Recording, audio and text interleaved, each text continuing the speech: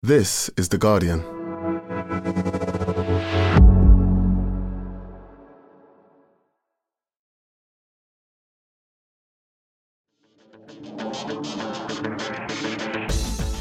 Hello and welcome to The Guardian Football Weekly. What a game at the Emirates. Eddie Nketiah's last-minute thigh-high prod wins it for Arsenal and keeps them 5 points clear at the top of the Premier League. Brilliant goals from Rashford and Saka. A game that felt like 20 years ago, except sadly none of us are 20 years younger. There's a Haaland hat-trick to keep the pressure on. Meanwhile, at the bottom, a very sad trip to the East End for Everton. A limp defeat to West Ham leaves them joint bottom. Elsewhere, drones in Southampton, more Mitoma fun. Mudryk looks good and Palace hold Newcastle. Also today, frozen WSL pitches, no mention of Shrewsbury and big Barry transfer rumours. All that plus your questions, and that's today's Guardian Football Weekly.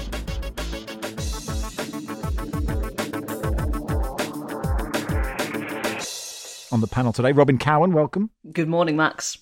Charlie says, are Barney and Wilson still living together? That's a great question. Jonathan Wilson, hello. Morning. Well, we're absolutely not, just to be clear. Hello, I have to say, yeah, Barney was a tremendous host, mate. I can't fault him at all. And we enjoyed it so much, we even met for a pint on Christmas Day. Oh, that's lovely. Barney, would you echo those thoughts? I mean, in terms of the question, I still feel that mentally some part of me is still living in that flat. There's definitely a bit of me that I left there. So it's a bit like the Vietnam War, you know. A month later, I'm still fighting it. I was hoping it was more like Bert and Ernie.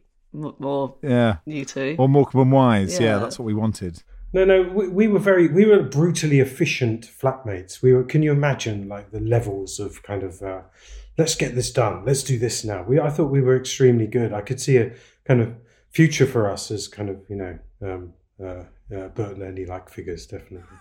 Let's start the Emirates. Arsenal 3, Manchester United 2. Simon says, who's taking the Barry questions? I.e., that was a good game at the Emirates, wasn't it, Barry? Robin, do you want to step up to the plate with that tough one to begin with? Sure, yeah, it was fantastic.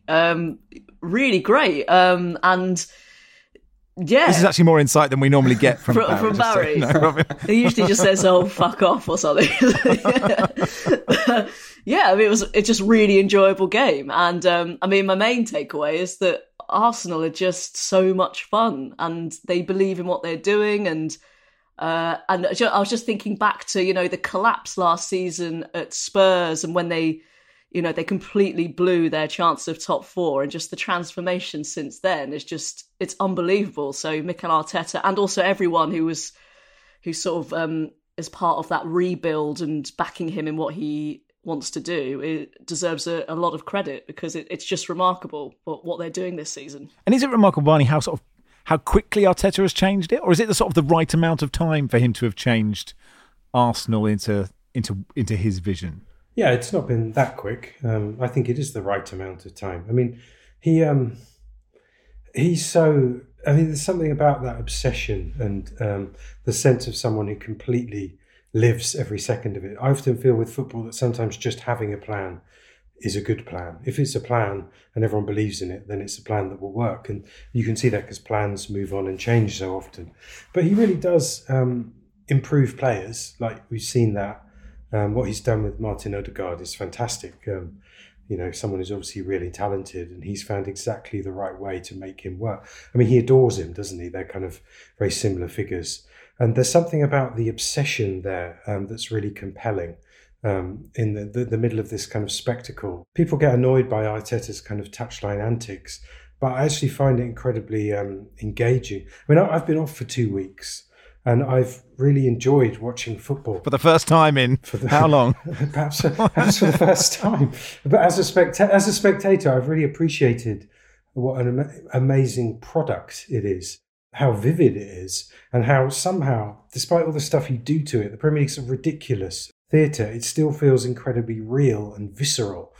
Maybe that's an illusion. It's kind of the spectacle, isn't it? You kind of worry about the spectacle, the society of the spectacle. We're kind of watching this thing and it just distracts us and keeps us kind of, consuming. And that's been a thing we've sort of spoken about with football for decades. But I now I sort of find it very refreshing. There's something real there. It does feel real. His feelings about it are real. The things he's doing are successful and satisfying and enjoyable to watch. And I found watching the Premier League sort of quite the spectacle as a distraction really quite refreshing. And that was just a brilliant game of football, really high end, with nothing fake or phony about it. And I really liked Erik ten Hag afterwards. I liked the way he spoke about the game and said, we will learn from this. I like the way he doesn't blame anyone. He doesn't go on about the referee. He's entirely serious about his job. And I kind of really like that about him. And sort of win or lose, he feels like someone who will fulfill that role with the dignity it deserves. And I just thought it was a really good game. Did Arsenal deserve it, Wilson? I think they did. I looked at XG, and Match of the Day had two numbers for Arsenal, 2.93, and then a few minutes later their XG had gone up to 3.16 at sort of 10:30 in the evening, which I thought was quite impressive. And Man United was only 0.33. It felt much closer than that. Yeah, it did. But I mean, Arsenal had a lot of chances that last 20 minutes or so. I don't know. I wrote about Eddie Nketiah, sort of suggesting that he might be one of these figures who suddenly gets a couple of crucial goals in a title race that shift the momentum. And so you think of somebody like Federico Makeda or from an Arsenal point of view, Christopher Ray or Martin Hayes, or going further back, you think of David Needham coming in at Nottingham Forest and scoring 4 goals in 77-8 as a centre-back. And then I sort of thought, maybe I'm being unfair on him because his goal scoring has never really been questioned. I think he's the record goal scorer for England's under-21 side, for instance. And yet he is sort of a bit part player. Yesterday was the first day when his number of Premier League starts for Arsenal exceeded his age, so 24 to 23. But then you think how fragile these things are.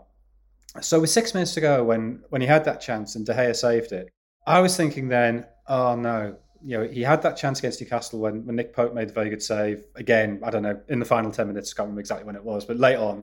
And then what if, come the end of the season, Arsenal miss out on the title by 3 points off fewer, and there's 4 points they've left on the table because Nketiah's had effort saved. And you think, maybe he's just not quite precise enough with his finishing. But of course that's absurd because he does score goals. He scored loads of goals. He's Arsenal's top goal scorer in all competitions this season. And then the fact he does get that winner, suddenly the narrative shifted completely from Nketiah not being quite a good enough backup to Jesus to Nketiah possibly being the slightly improbable bloke who won the title for them. There were 2 absolutely stunning goals in this game, Robin, weren't there? Rashford and Saka. It's very hard. There's no need to decide which you prefer from those. But, just 2 players, sort of, you watch them both and the confidence that they both have, which is quite a hard thing to quantify or hard thing to how do you give that? I mean, both Arteta and Ten Hag deserve so much credit for giving those players that confidence to take on those opportunities. Yeah, I feel like, especially for Rashford, because clearly he lost it for quite some time and now he's got it back. And just, I think in terms of, I think I preferred Saka's finish just because it was almost like behind him and he's managed to get that power and the accuracy. But the sort of touch from Rashford around Partey was it's instinctive. And I think that's what happens when you've got that confidence that you just kind of, you don't even think about it. And then the way he just struck it low into the corner. I mean, it's just great to see both of them really enjoying their football. I know Saka obviously had that setback, missing the penalty for England, but, who hasn't? So he's, he probably will go through a dip in form like Rashford did, because that's just life. But it's just great to watch and appreciate them both, and they both make massive contributions to their teams. Yeah, Bunny, I thought Saka had no right to score from there, is what I thought. I mean, it was sort of a ridiculous finish. Yeah, it was amazing, wasn't it? He kind of just got that tiny little step, half a step, and no backlift shot. He's just sort of adorable, isn't he? You have to like Saka. He's such a smart, nice kind of guy. And it's great that people can exist in football as someone like he has since the age of 6 and still emerge as these. I feel the same about Eddie and Nketiah as well. They're really likeable. They have the Arsenal thing that they've created is impossible not to feel it's a good thing because they have these homegrown players. Eddie Nketiah is sort of a local hero for me. He used to play for Hilly Fielders, who my sons played for as well, who are basically a park team. And I think grew up on the Honor Oak estate, which is where, or very close to there, which is where Ian Wright and David Rocastle came from. In fact, there's a Rocastle Road there now. And so there's something, even though it's southeast London, there's something deeply Arsenal about him. The deep soul of modern Arsenal seems to kind of express itself through Nketiah. And that is one of the reasons why fans and managers and everyone sort of connected has kind of wanted him to succeed, and why that bond has kind of stayed there. And he's clearly a very hardworking, kind of nice kid. And seeing the two of them together on television after the game, you kind of thought, how have they managed to retain this innocence and this kind of, this just such a sort of agreeable, nice people. The great thing about Saka is his relentlessness. So I really like. He's a very modern player. Like, he just keeps coming and keeps. Imagine what it must be like to defend against him, because he can dribble, he can shoot. He's a really good passer in tight areas, and he just keeps going. His stamina's great, and he will just wear you down. He's a perfect Arteta player. Him and Odegaard have gone from being really talented players to really outstanding match-winning players this season, and that's two players fitting the system perfectly. And Odegaard, Wilson, did that. I think Matty's been in touch to call it an elastico through ball. What he did with his feet for Xhaka, who didn't quite get onto it, was kind of miraculous. Yeah, well, he's another one of these players who, I mean, I guess it's not quite the same as Rashford, but you feared that he'd lost it, or that maybe in his case he never quite had it, that he was overhyped, too young, and you sort of thought, I mean, obviously huge different backgrounds, but you thought, could he be some kind of Freddie Adu figure who we all knew about far too early, before it's fair to have any expectations of somebody. And yet now we're seeing just what an extraordinary player he is. And it's not just he's supremely technically gifted. He's obviously got just an incredible football brain that he sees spaces. And the thing I most admire Messi for is his capacity always to choose. Yeah, Messi can do anything with the football essentially, but he's got this capacity to choose the lowest tariff necessary thing in any given circumstance, which makes it more likely to come off. And I sort of think something similar about Odegaard. He makes the game at times look very, very simple. It looks like he doesn't really do anything complicated. And yet he does have that ability to do extremely difficult things as well. So look, Arsenal 5 points clear. They've got a game in hand. Of course, those two games between Arsenal and City. They also play each other on Friday night in the FA Cup. Let's go to the London Stadium for the rest of part one. West Ham 2, Everton 0. Jim says, are you going to record the pod as if Frank Lampard has already been sacked in order to save time in doing an insert once he gets sent packing after the mics are switched off? I thought, Wilson, with his kind of stubble and beanie, he looks a bit like Phil Mitchell. After I don't know what stage of Phil Mitchell we're in at the moment. I've sort of lost, maybe he's living really well and running the pub or the garage, but maybe he's been chucked up by Sharon and is sleeping in his car. And Lampard, who's normally so clean cut, sort of gave the air of Phil Mitchell to me. I mean, this is clearly a much less dramatic statement, but the person he started to look like is his dad. That is true. It was one of the things that I kind of, I for a long time I couldn't really see that Frank Lampard Sr. and Frank Lampard Jr. They didn't seem a natural match. You can't see a kind of family likeness. But now you absolutely can. In the same way that Jamie and Harry Redknapp, there doesn't seem to be any sort of familial likeness. But in 30 years, what would Jamie Redknapp, who knows? But Frank Lampard, with the pressure, partly age, but also the pressure of management, is starting to look increasingly like his dad. I mean, I don't know, will they get rid of him? I just don't think, of all the issues at Everton, I just don't think he's the biggest at the moment. I think he is an issue. I think there's a lot to doubt about his management. The two goals on Saturday came from the classic Lampard sources of a set play and a counter-attack. The two things that he's never been able to defend in his managerial career.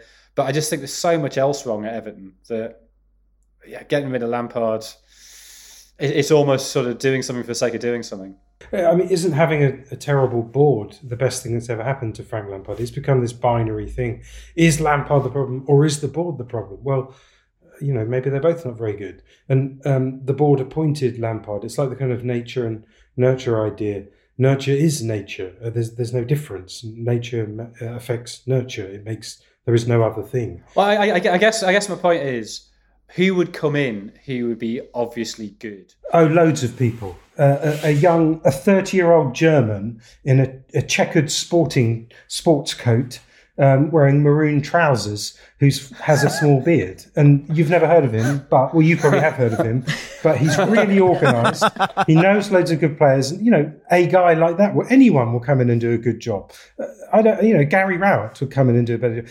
He just has, Wilson, you're probably on the Lampard payroll, someone who's so much in football. He has so many friends. I saw on Match of the Day, because I now experience all football through Match of the Day. He's got no goal scorers. It's not his fault. Someone or other was saying he's got no goal scorers. Well, why has he got no goal scorers? They've spent a lot of money. Last summer they bought Neil Maupay, Dwight McNeil, and they brought Dele Alli in under Lampard. Well, are they goal scorers? He got 2 central defenders and 2 defensive midfielders in. Dominic Calvert-Lewin stopped scoring under Lampard. Whose fault is it they have no goal scorers? Why does he always get a pass? It's always someone else's fault. I don't think things change very quickly in football with a few good results. And while I really like the Everton banners that say things like you've got no philosophy, no vision. It's sort of like they're annoyed that the club doesn't have a set of slogans and a kind of marketing plan. I kind of agree with them in that Lampard is just part of that theme, and he's an expression of a really clueless board, and they're both part of the same problem. He's obviously not a very good manager, although he is good at speaking and he looks good on camera, and he danced around with great happiness after they avoided the relegation he almost inflicted on them. And that's endeared him to the fans. He seems human and approachable, and as though he does have a slogan and a philosophy, and he's something to cling to. But I can't see. It's amazing. They've lost to all the teams around them, and yet he's still in the job for now. I think I agree with Barney that, mainly it's just they're in such a terrible run. Usually I'm not sort of someone who says, well, that's going to solve everything, obviously, and it won't for Everton. But he can't stay on. He just can't. And I'm going to put forward a gravelly voiced, flame-haired, goateed Sean Dyche. If you don't, Jonathan, if they don't want to concede from counter-attacks and set pieces, I'm saying. Yeah, that's true. And maybe Everton fans have now reached the point that they accept a Dyche in the way they didn't accept an Allardyce. Allardyce. And Barney's right that pretty much the only type of manager they haven't tried is the maroon-trousered 30-year-old German. But that's my sort of fear for them, that they've pretty much gone through every sort of manager. That they've had Koeman, they've had Allardyce, they've had Ancelotti, they've had Marco Silva. So Marco Silva, I know he's not German, but he is of that sort of... Yeah, he's in the German style. He's of that young Euro... They haven't tried mature, well-respected Spanish, Lopetegui, kind of Emery. Ancelotti's borderline on that, though, isn't he? No, he's kind of, overlord friend to the stars. He was too high. They went too high there. They went with kind of Galactico's friend. Right, okay. You need hardworking, angry, mid-range Spanish. Benitez? An attempt at that, but I think he'd gone by then. Yes. I was just thinking there, surely Benitez was definitely there. It just took me a second. I wondered about, they signed Tarkowski and Cody, and sort of universally everyone said that is brilliant. They are 2 brilliant signings. They're, good, solid centre-backs. They're great people. They're excellent in the dressing room. I just wonder if actually they have been good. Are they good? It feels criminal. It seems like you can't say that they're not good signings, because I haven't heard anyone say... Or good people. You're saying they're not very nice. They're bad in the dressing room. Oh, they're definitely good in the dressing room. There's no way they can't be good in the dressing room. They're poison. Snakes. Cody's poison in the dressing room. It feels unlikely. The thing with both of them is they're very good sort of physical defenders who you can trust to chuck their bodies in the way of things. And I think that did give them a short-term boost. I just think modern defending is about more than that. Obviously having people who chuck themselves in the way of shots is never a bad thing. But ideally, you'd be stopping that before the opposition has a chance to have a shot. Your structure in your organisation would be good enough that you'd halt that higher up the pitch. I'm not saying Cody and Tarkowski can't play in that kind of system, but at the minute they're sort of defending. Every game I sort of feel Everton play like they're a third flight club playing a Premier League club in the FA Cup. And then, they might get something because they try really hard. And they might bundle a goal in, and they might chuck the body in the way of enough shots, and that might get them enough results. And that kind of got them out of relegation last season. But it's not really a long-term solution. And once confidence starts to go and you start circling around the plug hole, I think that becomes less and less effective. A lot was made, Robin, of not all the Everton players going to applaud the fans after the game. And I did think, clearly it's sort of, it's absolute, it's like what you have to do. It's like lesson one on after a defeat, you have to go. But I was thinking, if it was me and I had the choice of going towards sort of thousands of people who really didn't like me and were yelling at me to sort of clap at them or not, I probably wouldn't. And Barry and I on the radio were discussing kind of what could you bend your run, like a sort of like trying to stay on side, like how close do you have to get? As long as you went past the dugout and you look like you're going there, but you don't actually, you could be 40, 50 yards away and still, they could still in the pub say, well, at least he went up, at least Max went up and did applaud us. I think so. I think, credit him. Maybe a Sunday League ref style, just stay in the centre circle. As long as you're seen to applaud. Do you have to get that close? Although I suppose fans have a sort of, there might be a sort of sliding scale of respect of how close you get. True. But then, then you get Yerry Mina, out in the car park having a conversation, and that's proper. That is like top level. So, that's amazing respect for him for doing that. The main thing I thought that you were going to say that a lot was made of Jared Bowen having twins, which made me, I know probably you yourself as well, Max, as a sort of new parent, made me absolutely shudder with, oh my word. Can you imagine? Yeah. One is so many. It's lucky he didn't score 4, isn't it? It's lucky he didn't, because it was dependent on the number of goals he scored, the number of children he had. But we should mention West Ham. That was a pivotal result for them, wasn't it? It was. I mean, I always kind of felt they'd probably be okay. They played 3 at the back, which was a change, and David Moyes being flexible and out-tacticking, well, as the result seems to suggest, Frank Lampard, they'll kind of be fine. He kind of went back to, it's good to see Mikel Antonio and Jared Bowen, who, their best attacking players, driving that win. And David Moyes doing his smile afterwards, when he does that slightly uncomfortable smile in front of the camera. He's obviously had some media training where they said, David, the problem is you're a bit dour. People say dour, Dave. So smile. And he does the thing of TV producer. When you go on those nodding head programs where they get you to talk about like bands in the 90s or football stuff that Gazza's tears. The producer often sits on the other side of the camera. You must have seen, TV, and smiles at you with a really weird fake smile. TV. Yeah. So that you smile. They do this weird kind of look of like baring their teeth at you. and that seems to be the David, but I'm kind of pleased with. The one thing that David Moyes always surprises me, he's really brutal on his players. He said, the problems we've had this season, over the summer, we tried to just bring in some better players, and that's caused a few problems. Okay, if you're one of his players watching that, managers can be I think they sometimes forget that people can hear them, and that those bad players can hear you. Have you ever had to do noddies yourself, Barney? When occasionally I did local BBC News, and we'd only have one camera, so I'd interview the local councillor, and then I'd have to do 2 minutes of just nodding along so they could get some edit points in. It's sort of surreal. How that's when you sort of think, what is this? TV is totally ridiculous. Just nodding for no apparent reason. Well, especially because everybody knows now how it works. So when you see someone nodding, you think, they filmed that 40 minutes later in a motorway cafe. Exactly, yeah. It would be better if they weren't even in the same room. It was extraordinary. I can't remember where I saw this, but they were talking about sound effects on early sport. So, for instance, when you watch horse racing on telly, that's not the horses you hear. Is that some coconuts? No, yeah. It's 50 men with coconuts going. No, it's stampeding bison. In early cricket commentary, the noise of the ball on the bat was somebody with a pencil on the desk, and they had to get people who were really good at timing it. And there was I can't remember what the noise of a dart going into a board is. It's hang on, let me Google this.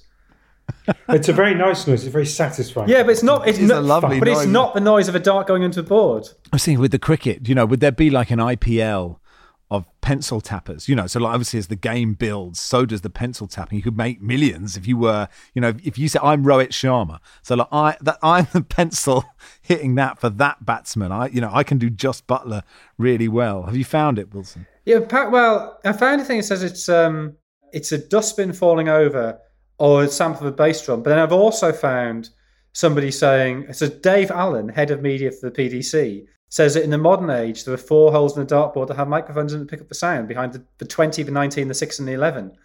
So if people listen carefully, they can hear the difference between a treble 20 and a double 18. But yeah, in the old days, it was either a drum sample or a bin falling over. Like, keep dropping a bin. Anyway, listen, we've got quite a lot of football to discuss, so we should probably end this part now. Back in a second.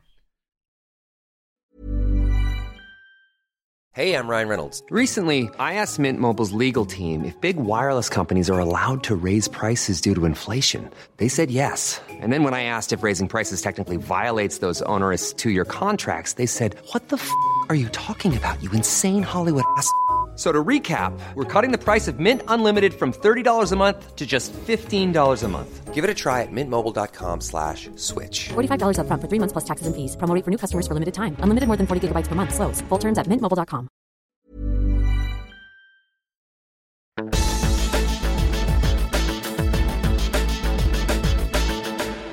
Welcome to part 2 of the Guardian Football Weekly. Man City 3, Wolves 0. Wilson, you wrote a piece about Haaland and Man City's system before the game. Just because a striker is prolific, just because he's obviously a great player, does not mean he's making the team better. He went on to score a hat-trick, 16th of his career. He's got more goals than the Golden Boot winner the last 4 seasons. Was he proving your point? I mean, there's no point to be proved. You know, my point was merely that you can't think because you've got a striker scoring the preposterous rate he is, that the team is necessarily better. So at the halfway point in the season, City had scored 50 goals and conceded 20. Last season, in total, they scored 99 and conceded 26. So goals for hasn't really changed, and goals against is a lot worse. And that is exactly what you'd expect to happen, because you have to play more direct to Haaland, and so you can't play the pass to let you get set up to counter attack, and also I think the game at Old Trafford this season, so the game a week on Saturday, compare that to the equivalent game last season, which City won 2-0, very, very comfortably, could have been 4 or 5-0. Haaland, depending which stats you look at, had either 19 or 20 touches, and the lowest number of touches by a City outfield player last season in that game was 71. So if you're trying to control the game through possession, and one of your players is having essentially a quarter of the touches of the lowest touching ball player last season, that clearly makes a big difference how you play. Now, that tension may be productive. Creative tensions often are. It may be that Haaland's goal scoring is what carries them over the line in those European games they've been losing. But equally, it has meant that defensively they're not as secure as they were, and they're even more vulnerable to balls played in behind the defensive line, which was always the... if you're picking a flaw in a Guardiola side, that was always the flaw, and I think it's made the flaw wider. So I think it's a really interesting gamble, was the point of the piece, rather than necessarily saying it's a bad idea or it's a good idea. It's just these are the issues that bringing in something like that creates. I can only work on that binary level, good or bad, but I can't see nuance, of course. If you look at big goal scorers, I mean, Ronaldo, I was really surprised by this. Ronaldo, Brazilian Ronaldo, his goals per game record before the knee injuries is pretty much a goal a game in the 90s, when nobody scored a goal a game. Yet he didn't win the league until 2002. He'd been playing 8 years before he won a league title. You look at Edward Streltsov, who I think, certainly in terms of his physical domination, has a lot of similarities to Haaland. That he feels almost like a different species. He's just bigger and faster than everybody else, and technically also at an extremely high level. And the two sort of big coaches he had, Viktor Maslov and Nikolai Morozov, both of them clearly had massive doubts about how useful Streltsov was. Can you just narrow it down? Where are we? Hungary in the 40s? I don't know. There are obviously 2 key points of reference here: Brazilian Ronaldo and Edward Streltsov. I mean, could you give us a hint as to anywhere we could find out a bit more about? Is there any resource we could find out more about Edward Streltsov? Well, it's funny you should mention that, but I mean, I wrote a novella about Streltsov, which I think tries to explore the emotional truth of him, or you could look at Behind the Curtain, which is more of there's a section there that goes into the history of it. So they would be the 2 places I'd refer you to. Can I have some opinions about this as well? Please do. Briefly, yeah. Sorry. I agree with Jonathan. I wrote I mean, it's obviously really interesting. It's just basically City fans get very touchy about this, but it's really interesting. You have a team and a manager who's made a massive virtue of not having that kind of player, who's essentially pioneered this idea of always having overloads, and the extra man who isn't a goal scorer being the key to your team, has now signed the most strikerish striker since strikers became... Since Edward Streltsov. It's obviously very interesting of how that's going to work. And if you are not interested in it, you wouldn't like football. So, and obviously there's going to be a period of adjustment. But what's interesting, while I agree that you have to understand that they're essentially trying to learn this new system on the hoof. So to have got close to the perfectly grooved... He's been there 5 years last season, and they played with 3 players who were false nines throughout the season. It was really quite a fascinating way of winning the league. To be functioning at all while it's going through these teething stages is pretty impressive. But then again, talent plus some of the best players in the world is hardly a plucky underdog story. But they will go through the gears on it, and this isn't the finished product.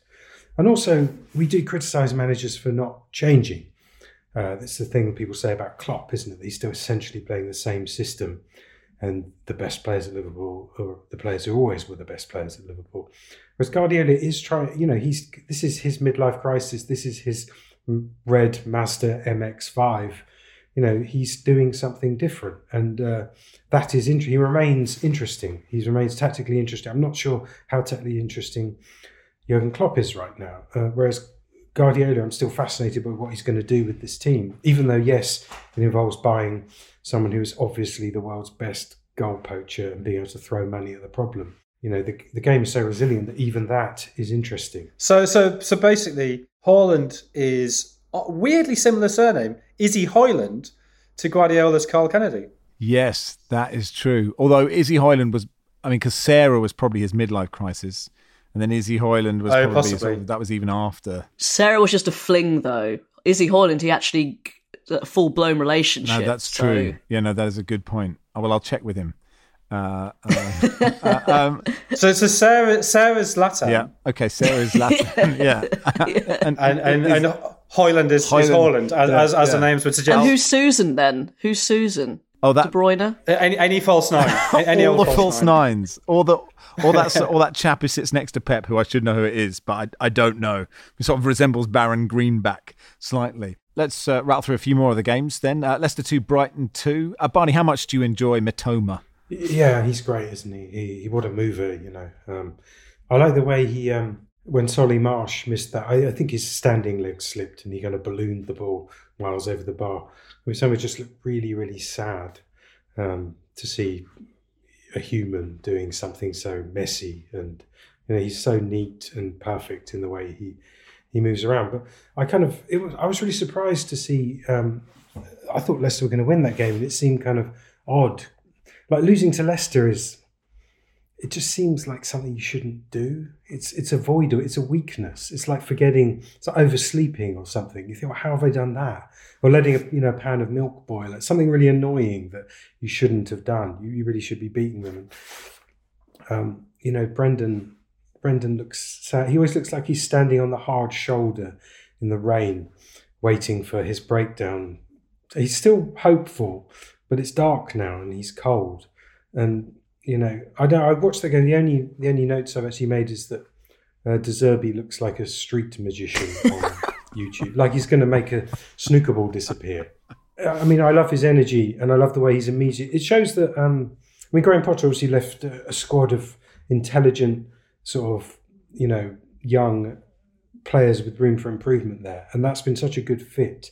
And it does show the difference between a well-run club and a not well-run club. You're thinking of Everton, the contrast is so stark. And it doesn't seem that difficult. It doesn't seem that difficult to think, well, we need a manager a bit like Graham Potter, who's, just a bit of research, a bit of Googling. Surely you'd come up with a De Zerbi type figure. But it's really nice to see their energy, and I do enjoy watching them. You mentioned Brendan Rodgers being stuck on the hard shoulder. He's yet to start looking like Frank Lampard Senior, so there's different levels, aren't there, of sort of how much he's struggling. But it was a great call to a radio show. I think Paul Hawksby was telling me about it, where it was sort of like, there were like when there were Tottenham fans who would never buy a JVC telly, right, because it was sponsored Arsenal, and Arsenal fans wouldn't drink Holston pills. And there was an Aston Villa fan who was broken down on the side of the road with his family with a smashed windscreens, and they'd been waiting for 2 hours in the rain. And then someone from Auto Windscreens came up and he went, "Nope, can't." they sponsored Birmingham City. I'm not having that. I'm not having that fixed. We should talk about Evan Ferguson, Wilson. I don't know how much you know about him, apart from he seems to be very Irish, so he's not going to be stolen like Grealish and Declan Rice. No, he is going to be stolen. He is, yeah. No, he can be, yeah. He's eligible, yeah. Oh, are we going to steal him? Oh, poor Barry. My understanding is that he is committed to Ireland, but he absolutely is. That is the dream, isn't it? To field an 11 of Irishmen in the England team. That is the dream. But I mean, he's so Irish. I mean, like that's like it's just Owen Morgan was incredibly successful. It's a slightly different comparison, but yeah, I'd be delighted. He looks like a brilliant centre forward actually, and that was an absolutely fantastic header, wasn't it? Bournemouth won, Forest won. Robin, do you have any big thoughts on this football match? I was pleased for Sam Surridge because he'd missed bucket loads of chances in the last sort of 2 weeks and he kept at it. Yeah, I just really like Forest. I think, again, just really impressed with Steve Cooper, and especially I think Gibbs White and Brendan Johnson have really formed a really good partnership. They've got, I mean, I think they're 15th or something. I mean, they were... At the beginning of the season, they were just shockingly bad. And then that Manchester United defeat when they came back from the World Cup. And but no, I think Steve Cooper's shown that he's an excellent coach. Despite, again, I'm sure they'll have more players thrown at him between now and the end of the transfer window. We'll see. Actually, Bournemouth, Jay Nancy took their goal brilliantly. The first touch, absolutely brilliant. And the cross was from this new player, Ouattara. And when he was signed, his sort of handshake photo with one of the Bournemouth hierarchy, forgive me, I'm not sure who it is. He's wearing a shirt that's clearly just been taken out of its packet. Oh, yeah. It's got the sort of unironed squares. So it begs the question, what was he wearing before that they thought we have to put... What could he be wearing that meant we can't have that in the photo? Anyway, they did very well. Drone stopped play at St Mary's, Barney, which was possibly the most interesting part of this game. Yeah, a drone inside the stadium, and Jonathan Pearce wasn't even there. Sorry. Yeah, that was weird, wasn't it? There seems to be a thing about drones that if you see a drone, you have to panic. Do you remember when they shut? I think one of the London airports because there was a drone hovering nearby, and you think, well, okay, is that? No, but I think there actually wasn't a drone. I think it was a false sighting. Wasn't that the issue? And then it's a false drone. A false drone is what Pep would prefer. Yeah, you're right. There wasn't a drone. There was talk of a drone, and that was enough for like 48 hours around Christmas. Yeah, but I get it because like a drone, like as we've seen in Ukraine, they can be loaded with explosives, so you've got to be very careful. A drone flying towards a stand full of 10,000 people is potentially extremely dangerous. Well, that's taking the mood down, but I mean, you are right. So, no, I haven't really thought of that, I suppose. I mean, what? Yeah, it's an unlikely. Yeah. And there was that Serbia-Albania game when the drone came down with the flag that led to that on-pitch brawl.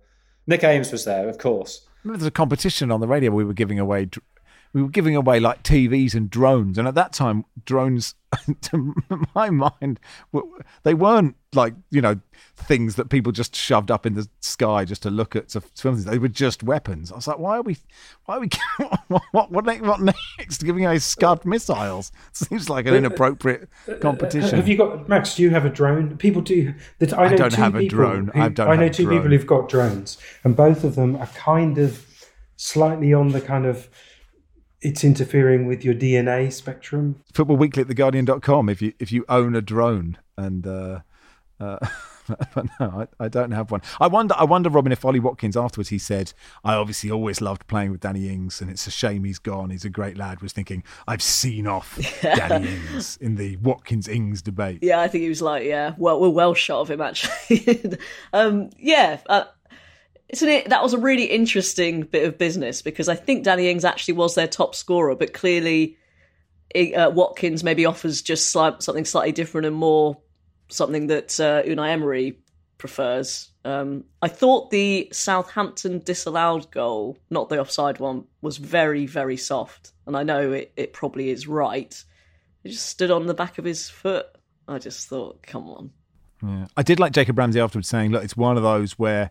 he even said that, yeah. He sort of said it's one of those where, there's a question.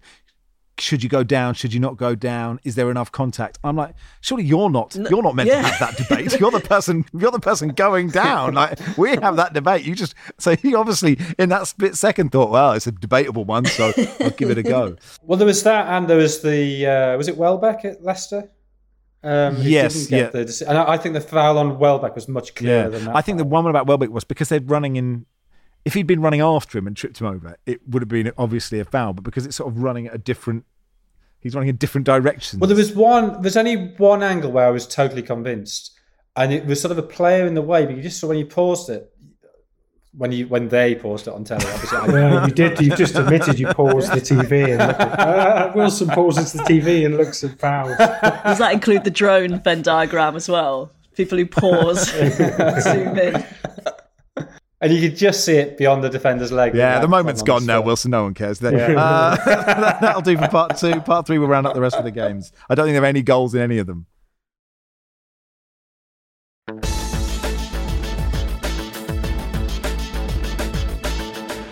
Welcome to part 3 of the Guardian Football Weekly, the 0-0 zone we enter. Start at Anfield, Liverpool 0, Chelsea 0. Was this a terrible game, Wilson? What was this? Was it an all right game? It was an okay game. The first half was pretty poor. I thought it picked up second half. And Mudryk coming on was interesting. Again, I was sort of with Nketiah, you sort of think, if Arsenal had signed Mudryk, Nketiah probably wouldn't have been on the pitch to score the winner. That Mudryk would have come on and probably would have been Nketiah who made way, and maybe Martinelli moved in the middle. So the contingency of these things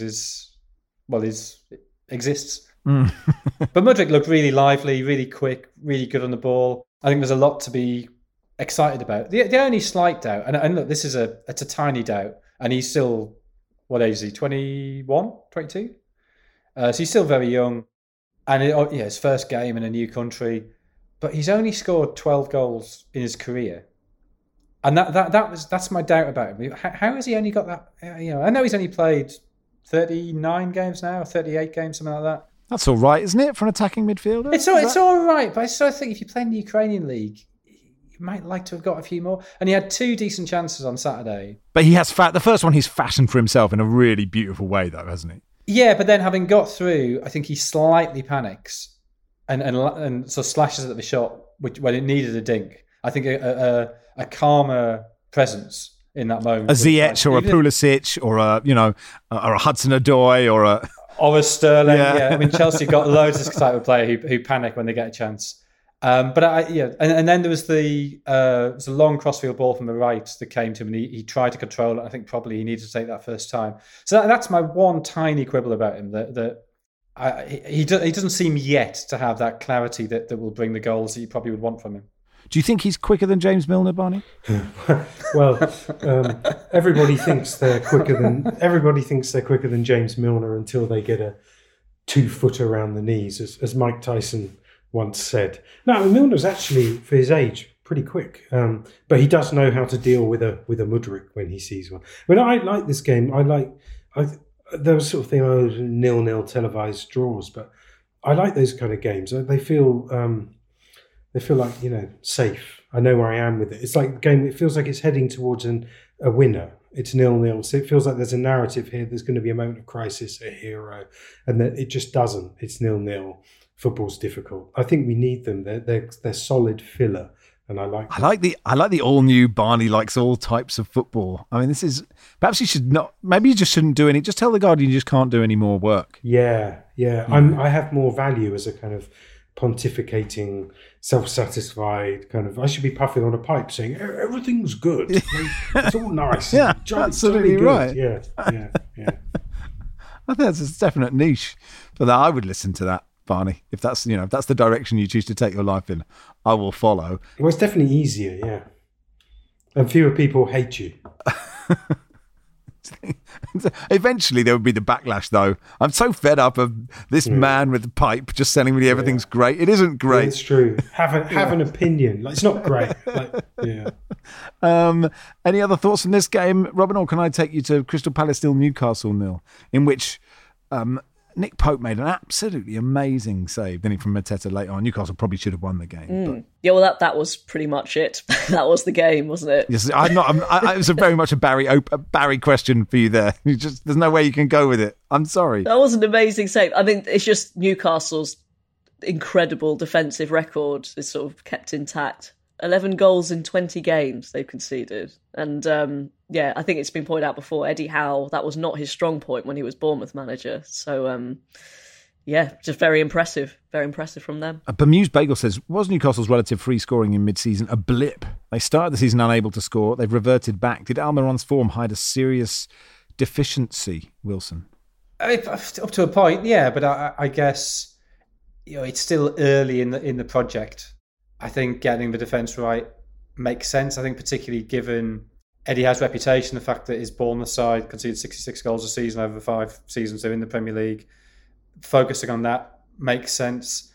I mean, they've had 6 0-0 draws this season in the league, which obviously is not great if you're looking to push beyond finishing 4th or wherever they end up. But I thought this game was very similar to the Fulham game, where I think Newcastle were the better team, and had Newcastle won it 1-0, you wouldn't have thought anything particularly outrageous had happened. And yet at the same time, they could easily have lost it. And if they had lost those 2 games 1-0, then maybe be starting to have doubts. But they've taken 4 points in the 2 games, and that's fine. I mean, I think they will finish top 4 now.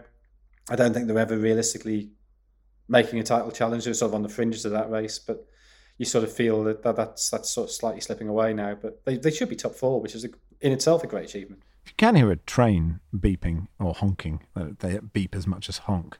They trains. It's because I'm broadcasting from the garden, which is, I'm not trying to show off here because the weather is nice. But it does look spectacularly Australian, which is why I think I was thinking of Carl Kennedy earlier.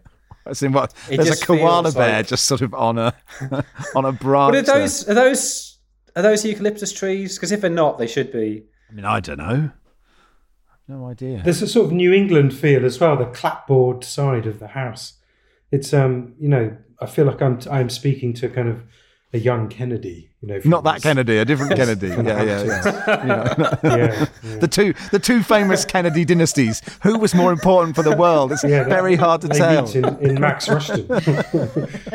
Leeds 0, Brentford 0, Barney. Did you love this? Or you love all football, of course. So yeah, as someone who loves, I did enjoy. I always enjoy watching Leeds because they're very energetic. And Jesse Marsh, I'm obsessed with Jesse Marsh. I just like watching him walk on the pitch at the end in a coat, looking kind of noble and urgent, and like there's some vital point he has to make, which will make everyone feel great. I also enjoyed the match of the day segment again on this, where I felt like I was watching like Martin Keown's YouTube channel, where he talks the truth, anti-fake news. He was talking about, he used the word, I wrote them down, delusional, propaganda, baloney, and codswallop, which are interesting words. Baloney, obviously that's a kind of Americanism from the sort of 50s, which presumably that was deliberate to as a nod towards Marsh. And codswallop, that's some kind of old English, isn't it? It's something Old Norse, possibly. But he brought all these words together, and I felt like he was going to be I'm going to be taken off air any second, but I'm telling you the truth. And he should, if he ever gets desperate, he could maybe look into that kind of thing, contributions, or a GB News kind of role. He could be one of those presenters, because I felt that he had ripped the mask from my eyes on Jesse Marsh in that moment. And that I finally saw through the What had Jesse Marsh said to turn Martin Keown into Mike Graham? Well, he talks about we're learning, we're on a journey. And Jesse Marsh things, it's all, I see a lot of progress. We're going to become a good team. We're not a good team now, but we're going to become a good team. There's a lot of spin and stuff that Jesse Marsh is very good at. Like if he had a 7-stage motivational series of CDs that I could buy and listen to in the car on the way to meetings, I would buy them and listen to them all the time. Do you have a 7 CD changer in your car? No, but I would get one, and it would probably be a Mondeo, and I'd sit on the hard shoulder weeping as I listened to Jesse Marsh telling me to feel better about myself. But I felt that Keown he ripped it away, and I thought, wow, this is a man I could follow. I could follow him. Whatever he said, I would follow it. And you don't often get that from a very brief punditry stint. Joe says, how have Tottenham ruined their fans' weekend by not even playing? Simon says, are the current goings-on at Spurs attributable to a witch's curse? Look, it is Fulham Spurs tonight. We'll have more time on Wednesday's pod to talk about them in detail, by which time who knows what will have happened. Nicky is also on Wednesday, so we'll cover the Juve story, the 15-point penalty for false accounting, and the bans for Agnelli and Paratici, etc. on Wednesday. Robin, you managed to see 7 minutes of Chelsea-Liverpool in the WSL. How was it? It was a shame because I really thought that was one of the best commentaries. I think maybe I'm better in bite-sized chunks now. It was complete farce. We got there and everyone was saying it's dangerous, they shouldn't be playing this. They had a big tent with canisters pumping hot air onto the pitch, which was fine. But then as soon as they take this massive tent off, it froze over. It should have kept the tent on, shouldn't they? Kept the tent on. Just play under the tent. It wouldn't be a bit difficult for us, but it was mad. And then started and they were just slipping all over the place. Erin Cuthbert went in for a slide tackle and you can see she had a sort of like a carpet burn on her thigh and it just had to stop. But it was just, if they just called it off, no one would have complained, everyone would have understood. But in the end, because we had to play a little bit, everyone looks a bit silly. And do you think that it was the pressure because it was a BBC One game? It was like it was a live BBC game. Two. No, do you know what? People might accuse me of being a company man here, but I spoke actually yesterday to the head of TV football, and he said in these circumstances they really don't say anything because they will be liable. They don't want to put any pressure on. It would have been fine if they'd actually. It's worse because it stopped and they have to suddenly find something. If they had what time, did you they put on? Called it off at 9:30. Pop a Spring Watch or a Homes Under the Hammer on. They've got that queued up, but the fact that they had to kind of scramble. They had 2 hours to fill. It's much worse. So actually, no, it's not to do with that. So Martin Keown saying we should all rip up our licence fee, and I'm with him. That's biting the hand that feeds him if he said that. Yes, that is true. No, but if he said it would seem right, and people would do it. Tim says, which of Shrewsbury's 5 goals against Cambridge yesterday was the best in your opinion? I don't need questions like this, Tim. It's outrageous. We're in a spot of bother at the moment. Aaron says, can Jonathan Wilson analyse the Tees-Weir derby and his thoughts on both teams' chances for promotion playoff places? I mean, it's almost impossible to say who's going to get in the playoffs in the Championship. It's, I fundamentally don't want Sunderland to get in them because they're too young and they'd be destroyed in the Premier League. And I think there's something potentially quite beautiful going under Tony Mowbray, and it'd be a shame to have it destroyed by that. What's growing under him? Is it like a truffle or a fungus? It's be a documentary I would watch is old Italian men searching for truffles underneath Tony Mowbray. Del Piero's done something with truffle hunting, hasn't he? What's that? He has a business, I think. But I think he's been on an ad. He's been on an advert. Is advertising Juve's new kit or something? Yeah, it was a kit launch, according to producer Joel. Yeah. So you wouldn't want a kit. I find truffle always makes me gag. I couldn't wear a kit. It's massively overdone, isn't it? It really is. It's overhyped. Yeah. I think I've told you this story. On my 40th birthday, I overdosed on truffle, and I can't touch it anymore. Like Obelix and the magic potion. How much truffle did you have? It was the 6th course of a 7-course tasting menu. It was like a truffle cheese with meringue, and I just had to keep on ordering more and more meringue to cut through the truffle. And honestly, the smell of truffle now is enough to make me feel nauseous. What a decadent moment in a restaurant. People don't talk about this enough, do they? People don't talk about the problems people have with meringue and truffle. People just overlook it and think it's nothing. That's not something we should be concerned about. But it is. And we're looking at what can happen. What was the come down like after ODing on truffle? I mean, did you go cold turkey or did you Is there a sort of medicinal? Is there a morphine version of truffle? There was this awful moment. Eat some button mushrooms just to calm it down. I was in this betting shop in Edinburgh, and I'd thrown my last truffles down the toilet, and I thought. James says, is Barry's continuing absence due to him having gone too big for this pod after his solo hit last week? Is there tension in the dressing room? And has his head been turned? Are you expecting approaches for him from other pods before the end of the window? No, he's back on Wednesday. But lots of people have enjoyed the pod that he was on. So I never said anything about the Tees Weird Derby. Weird Tees Derby. There. Do you want me to say something? Yeah, go on. Look, I think the Sunderland were much a better side in the first half. Missed a load of chances. They got a bit lucky with the penalty. I think it was probably just outside the box when Ross Stewart was brought down by Dale Fry. I thought the red card was absolutely right. They scored the rebound from the penalty. Then we're really good for about 10 minutes. Middlesbrough came back into it. Sunderland got nervous. And then Ahmed Jallow, who is a magnificent footballer, he's so much better than Sunderland, scores a really, really good second to wrap it up. Both teams are pretty good. I suspect neither's quite good enough to get into the Premier League.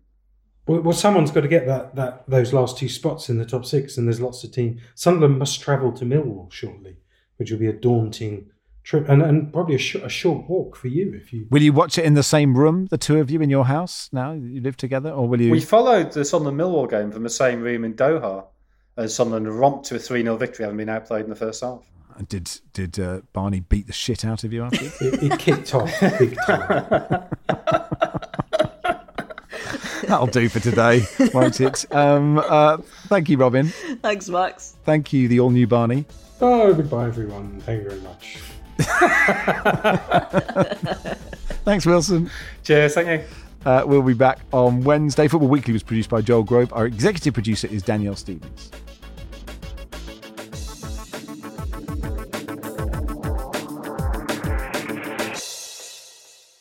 This is The Guardian.